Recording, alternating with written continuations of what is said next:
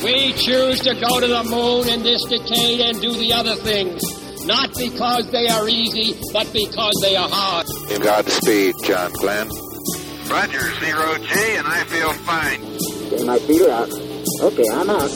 Really looks funny out there. See my glove out there, Jim. Jimmy Bora, get back in. Okay. Good morning, Gordo. Yes, how are you? How does it feel for the United States to be the new record holder? At last, huh? By cooperating together in these new realms of infinity. We have a liftoff, 32 minutes past the hour. Liftoff on Apollo 11. Houston, Tranquility Base here. The Eagle has landed. Hello and welcome. This is Michael Annis, and you're listening to episode 65 of the Space Rocket History Podcast. And now, Gemini 6 and 7 with Wally Schirra, Tom Stafford, Frank Borman, and Jim Lovell. Rendezvous. The mostly successful missions of Gemini 4 and 5 set Project Gemini firmly on the path to reaching its major objectives. Gemini 4 and 5 helped set aside fears that astronauts might not be able to survive long periods of weightlessness in space, and they held out the promise that rendezvous could soon be achieved. Now NASA turned to plans for the rendezvous and docking missions of Gemini 6 and for the final long-duration flight of Gemini 7. Both of these flights were scheduled before the end of 1965. The goal of 5 manned flights in a single year seemed phenomenal compared with the experience of Project Mercury. But Gemini 4 and 5 had proved to be pillars of confidence and a solid base from which to build. Let's begin this episode back in November of 1964, about halfway through the 11 months of training for the first manned Gemini flight. It was then that Deke Slayton confidently told Wally Schirra that the Gemini 3 backup crew would pilot the first rendezvous mission, Gemini 6. The following February, Schirra let newsmen in on the secret that he and Thomas Stafford would be the first Americans to rendezvous and dock in space. 2 months later, when the official crew announcement was made, NASA Public Affairs Officer Paul Haney joked, quote, "The purpose of this news conference is to reveal one of the best-kept secrets in NASA history, the identification of the prime crew on Gemini Titan 6. End quote. Gus Grissom and John Young received the backup assignments, reversing the crew roles for Gemini 3 and Gemini 6. You can probably recall Wally Schirra was an old-timer in NASA's manned spaceflight program. He was one of the original Mercury 7 astronauts selected 5 years earlier.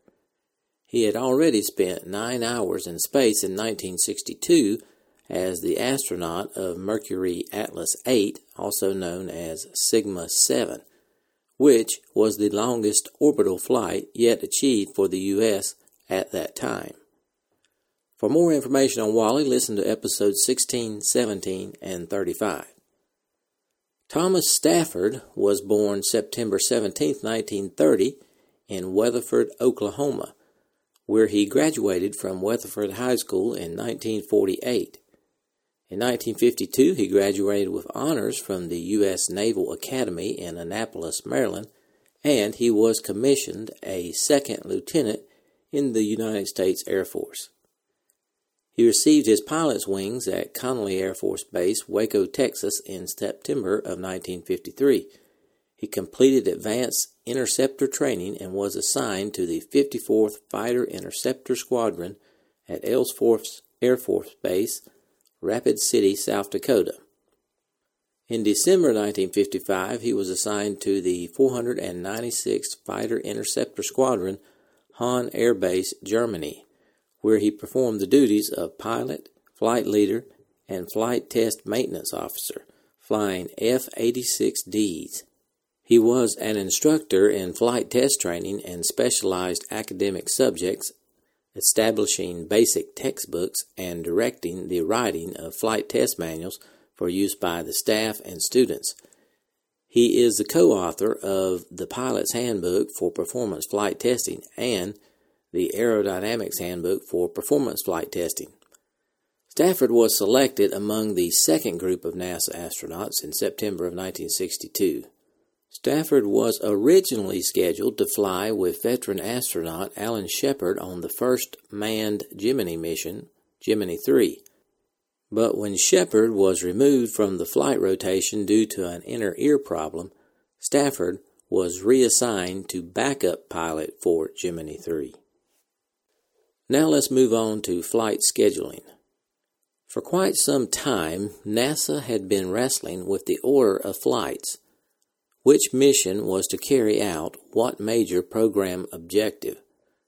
Slow progress on some systems had forced a shuffling of tasks.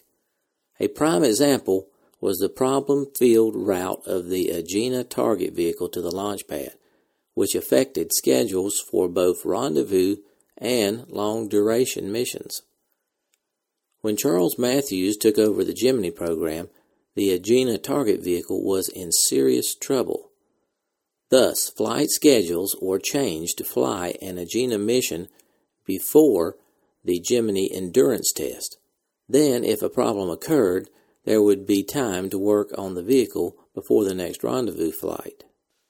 Although Gemini Agena target vehicle 5001 had been shipped to Cape Kennedy in May of 1965, it was a test vehicle only, not qualified for flight. In August, NASA officially assigned Gemini Agena Test Vehicle 5002 to the first rendezvous mission. It was of better production quality than 5001, but NASA officials still doubted that its main engine could be trusted for docked maneuvers with a manned spacecraft. The Gemini Program Office firmly opposed firing the big engine. Now this was an old argument. Wally Schirra, in particular, chafed at the limitation of not being able to fire the large engine. He put a lot of time and effort trying to remove that limitation, but in the end, he was not able to do that. Schirra was then willing to settle for a chance to try out the Agena's smaller secondary engines, and for a while, Schirra thought he had won his point. However, there was no reference to using the secondary engines in the final flight plan either, so Wally did not get his way. Another concern about the mission was the rendezvous planning. At this time, rendezvous techniques remained largely in the realm of theory. When training for Gemini 6 began in the spring of 1965, little had yet been done toward planning crew procedures for making the maneuvers. Dean Grimm of the Manned Space Center's Flight Control Support Division joined forces with astronaut Edwin Buzz Aldrin, who had studied the pilot's role in rendezvous for his doctoral dissertation at the Massachusetts Institute of Technology. Back in 1963 and 64, Aldrin worked hard at selling the project office and flight operations on a concentric rendezvous. The target would be launched in a circular orbit 298 kilometers high. The spacecraft in a lower elliptical orbit. Since the spacecraft was closer to Earth, it took less time to circle the globe and could then catch up for a rendezvous. Aldrin and Grimm worked out the trajectories and maneuvers that would allow the spacecraft to intercept the target. A 2-week review in April of 1965 convinced Grimm and Aldrin that MSC's plans for active human role in rendezvous were in poor shape. Most work seemed to stress a closed-loop concept that relied more on machines than on men. Radar and computer would make rendezvous nearly automatic. Of course, if either failed, so did the mission. Aldrin and Grimm believed the pilot should have an option if the equipment malfunctioned. Grimm went to St. Louis and persuaded McDonnell to rig a device that could simulate trajectories, orbital insertion, and spacecraft target rendezvous. A computer allowed flight profiles to be set up that varied the series of maneuvers leading to target interception. Astronauts learned what to do if any piece of equipment failed, and they profited from merely going through the motions as they tried to decide which procedure was useful and valid. For example, Schirra and Stafford rejected an early concept for doing rendezvous with the spacecraft inverted. An inverted spacecraft meant the astronaut's head would be down toward the Earth. They both disliked this method because they felt they lost their sense of direction. Overall, the prime crew participated in 50 complete rendezvous simulations.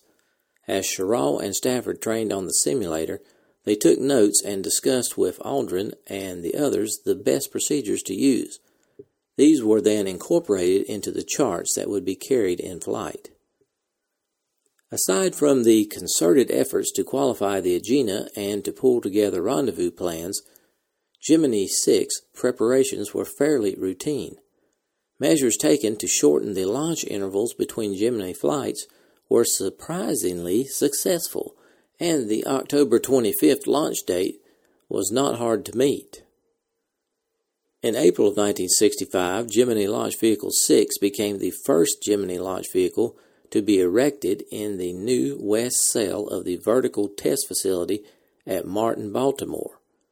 Tests on GLV-5 were still in progress on the old stand, now called the East Cell.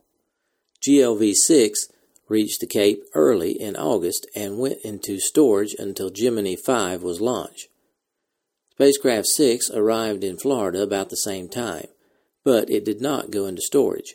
Instead, it was hoisted atop a timber tower for electronic compatibility test with the Agena 5002, because the target vehicle's command and communication systems had just undergone major modifications. These tests were originally intended as a one-time exercise for the first Agena, but they became a major part of the pre-launch checkout for all Gemini Agena missions. When the tests were completed, the Test Operations Group was confident that the Agena 5002 would respond reliably to all spacecraft and ground control commands. Gemini 6 was the last of the program's battery-powered spacecraft without fuel cells. Relying on batteries only limited the flight to 2 days at most. In fact, Schirra thought the power would be pretty thin for even this amount of time. When the mission directive neared its final version by the end of September, it provided that the mission could be cut to 1 day if all objectives were completed. The crew, in other words, could come home as soon as they completed rendezvous and docking with the Agena. Everything else was secondary, even experiments. And there were only 7 experiments. 2 depended upon rendezvous with the Agena, 1 was medical, 3 were photographic, and 1 was passive. Schirra was quoted as saying, "On my mission, we couldn't afford to play with experiments. Rendezvous was significant enough." End quote. The scheduled launch date for Gemini 6 and Atlas Agena 6 was October 25, 1965. The Atlas Agena would be launched first, and a little while later the Gemini 6 would be launched and begin its chase of the Agena target vehicle.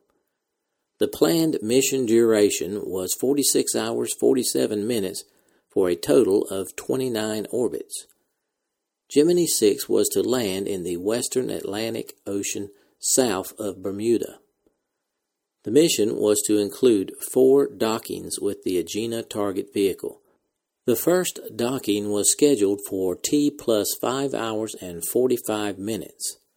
The last docking was at T plus 10 hours, and the final undocking would take place at T plus 18 hours. At 46 hours into the mission, the retro rockets were to be fired over the Pacific during the 29th orbit. Original mission plans also included the first live television coverage of the recovery of a U.S. spacecraft at sea from the recovery ship, the U.S. aircraft carrier Wasp. The Wasp was fitted with ground station equipment to relay live television via the Intelsat-1 satellite also known as Early Bird. On launch day, October 25th, at Pad 14, a team from General Dynamics Corporation conducted the countdown of the Atlas launch vehicle, capped by the slender Agena vehicle. Although this would be its maiden voyage in Project Gemini, Agena was a veteran of more than 140 flights since 1959. The countdown, presided over by NASA Mission Director William Snyder, proceeded simultaneously for the Atlas Agena and Gemini 6. The Gemini 6 was scheduled to launch 90 minutes after the Agena. At 15 minutes before the Atlas Agena was to leave its moorings, Schirra and Stafford climbed into the spacecraft and settled into their couches. Here's some countdown audio coverage. Here we are for the coverage of America's 10th manned space flight, and undoubtedly the most difficult and significant space flight by any nation since Russia's Yuri Gagarin orbited the Earth in 1961.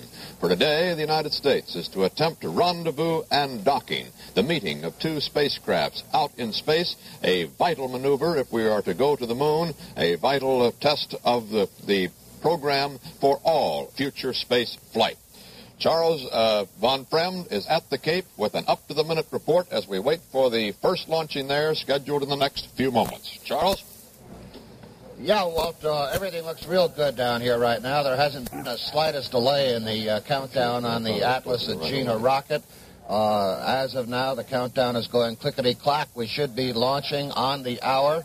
The Atlas, one of the oldest and also one of the most reliable space booster rockets, is batting 28 for 30 in its most recent launches. And over on Pad 19, 6,000 feet away, Wally Schirra and Stafford will depart there on a Titan II booster, which has a record of 22 successes out of 23 launches from the Cape. So the weather is cooperating. Everything looks go, but of course you never know, Walt. Yes, Charles. Filling you in now on the details of this day. In just 3 minutes and 22 seconds from now, that Atlas booster with its 360,000 pounds of thrust, it stands there some 66 feet high. On top of it, 26 feet of the Agena target vehicle. It's 26 feet long, 5 feet in diameter, and that vehicle will go up into orbit very shortly. In 3 minutes from now, the countdown is at T-minus 258.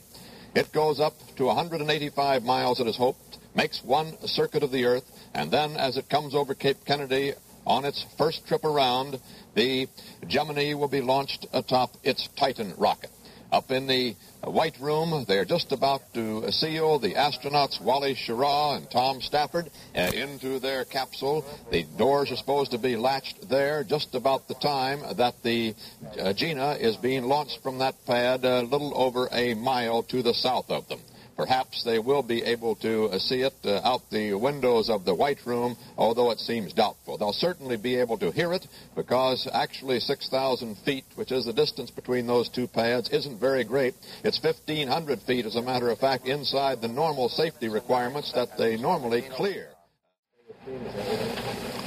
T-minus 40 seconds. At this point in the blockhouse at Launch Complex 14, the Atlas test conductor is just looking at a series of lights on his console. These ready lights will turn green. When all of them are green, we will be ready to go. T-minus 25 seconds and counting. There will be a momentary hold at T-minus 19 when we press the ignition switch. T-minus 17 seconds. T-minus 15. T-minus 10, 9, 8, 7, 6, 5, 4. It's holding momentarily at 4. We have ignition. And a liftoff right on the button. Right on the hour.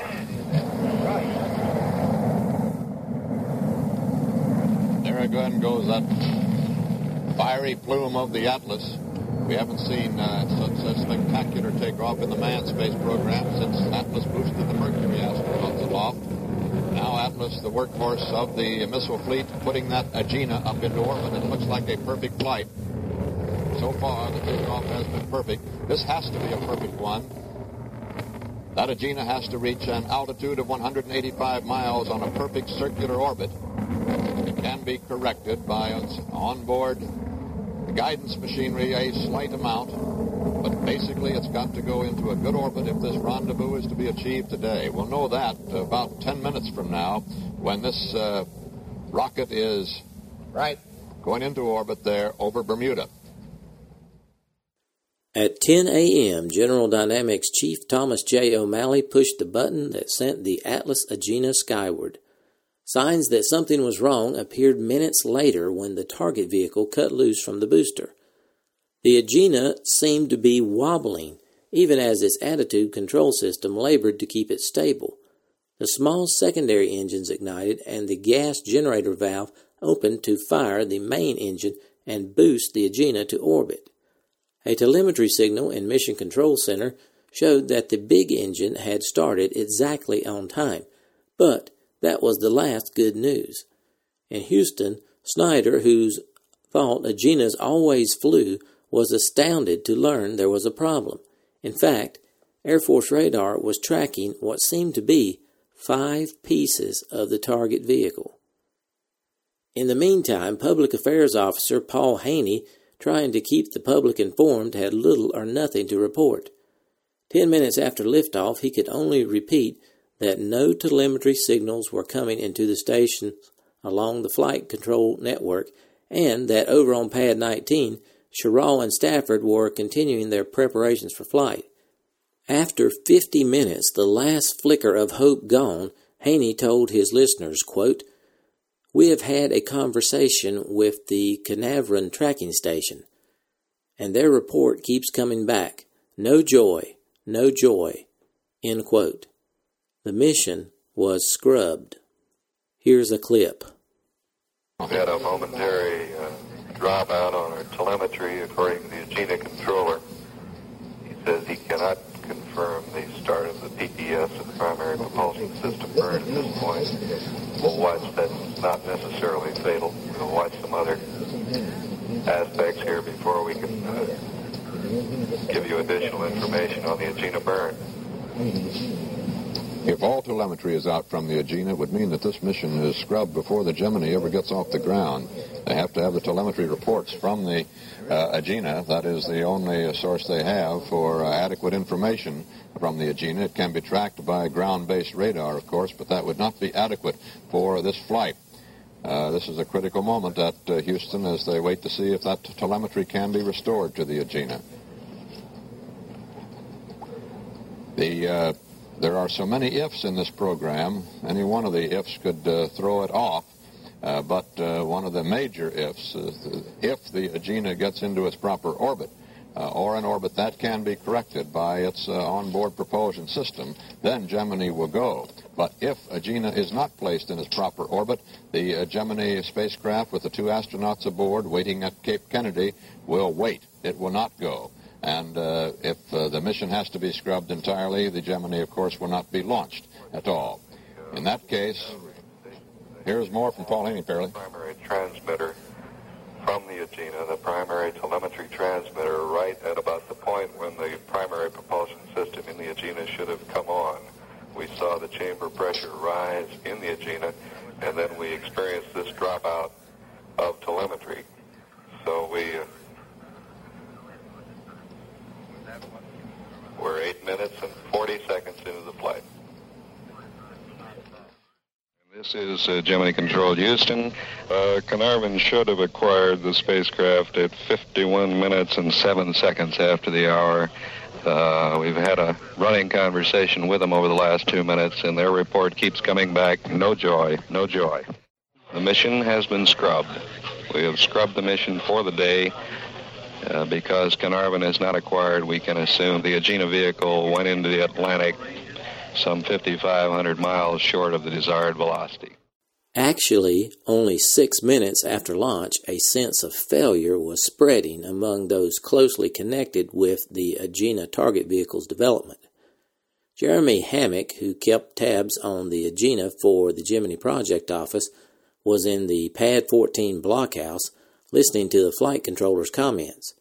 He was soon convinced that there was deep trouble. The Air Force officer in charge of Atlas Agena launches, Colonel Allen, thought the Agena had probably exploded. The two men headed for the Lockheed hangar, where others also gathered for the wake. Hasty study of partial telemetry data threw little light on the cause of the disaster, but newsmen were clamoring for a press conference. NASA and Air Force officials told the reporters that they did not know exactly what had caused the failure, but that 10 days might be enough time to decide what to do to keep it from happening again. The gloom and doom that descended upon Gemini was quickly pierced by a ray of hope. While the futile countdown for the Gemini 6 launch was still underway, Frank Borman rushed from the outside viewing stand to the Cape Kennedy Launch Control Center to find out what had happened. He found himself standing with Gemini 7 crewmate Jim Lovell near two McDonnell officials, Spacecraft Chief Walter Burke and his deputy, John Yardley.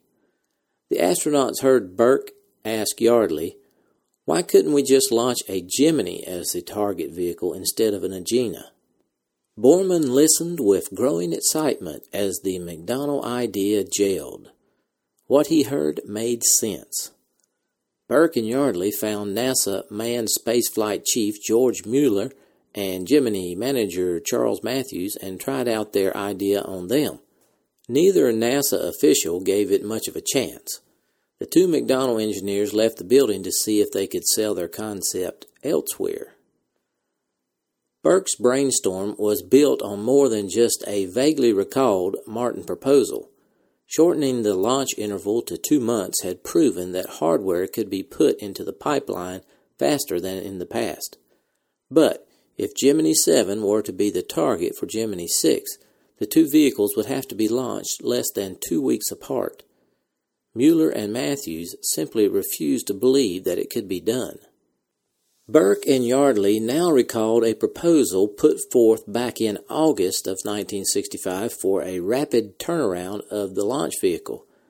The proposal was the result of collaboration between Martin Chief at Kennedy, Joseph Verlander, and Colonel John Albert, Chief Gemini Launch Vehicle Division. They proposed getting a fully checked Gemini Titan ready for launch and then parking it somewhere while a second launch vehicle was prepared for flight. One problem was how to move the first booster, since the engine contractor Aerojet General insisted that the vehicle had to remain upright once it had been erected and checked out. The answer to that was a Sikorsky S-64 Sky Crane, a helicopter powerful enough to lift and carry the upright Titan II. It was really quite a simple plan, though carrying it out might involve a lot of complexities. After a booster and spacecraft had been checked out in the usual manner, the spacecraft would be transferred to bonded storage and the launch vehicle would be hauled by helicopter to nearby Pad 20, which was not in use at that time. Then a second booster and payload would be readied on Pad 19 and launched. The stored and parked vehicles would be immediately returned to the pad and launched in 5 to 7 days. However, in August, no one was really interested in that plan. However, 2 months later, in the aftermath of an exploded Agena, the idea looked a little better, at least to Burke and Yardley, but they still failed to convince anyone that it would work. Instead, Cape leadership was working on the idea of moving the Gemini 7 spacecraft to the Gemini 6 launch vehicle that was ready to go, in hopes that the Gemini 7 could proceed with its long-duration mission in a timely manner before Gemini 6's next rendezvous attempt with Agena. But it was eventually determined that the Gemini 6 launch vehicle did not have enough power to lift the heavier Gemini 7 spacecraft into orbit, so that idea was scrubbed. Now the Cape leaders were forced to consider the Burke-Yardley suggestion that they had scorned before. As they tinkered with a tentative work schedule for a 9-day pad checkout, additionally, with 2 spacecraft in space at the same time, they would have to figure out a way to communicate and track both vehicles. After much discussion, they arrived at a new proposal. The new proposal would change the name of Gemini 6 to Gemini 6A to distinguish it from the originally planned mission whose objective had been to rendezvous with the Agena. Now Gemini 7 would be launched first before Gemini 6A, and it would be considered the target vehicle, effectively replacing the Agena. After Gemini 7 lifted off, flight control would be carried out in the normal manner while the pad was being prepared for the Gemini 6A launch. Once the flight controllers were sure the orbiting spacecraft was operating properly, Mission Control in Houston would concentrate on Gemini 6A, and the old Mercury tracking network would watch Gemini 7, record data, and send information by teletype to the Houston controllers. This mode would continue until the complicated rendezvous mission ended and 6A returned to Earth. Then Gemini 7 would become the focus of communications again.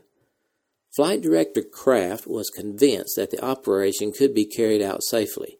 He told his Mission Planning and Analysis Division to set up the flight plan so the second launch could take place as soon as the pad was ready. After more discussion, the proposal was approved locally, and NASA Administrator Webb forwarded it to the President, who was at his ranch near Austin, Texas. The President approved the proposal, and on October 28th, a press conference was held at the Texas White House to announce the Gemini 7/6A rendezvous mission. That a plan of such scope could be suggested, discussed, approved, and announced in scarcely 3 days after the failed Agena was a sign of the managerial and technical trust that Gemini had already come to inspire. William D. Moyers, the President's press secretary, told the news media about the plan and answered questions from reporters. Moyers said the mission was targeted for January, but back at MSC, everyone from Gilruth on down was working toward an early December flight.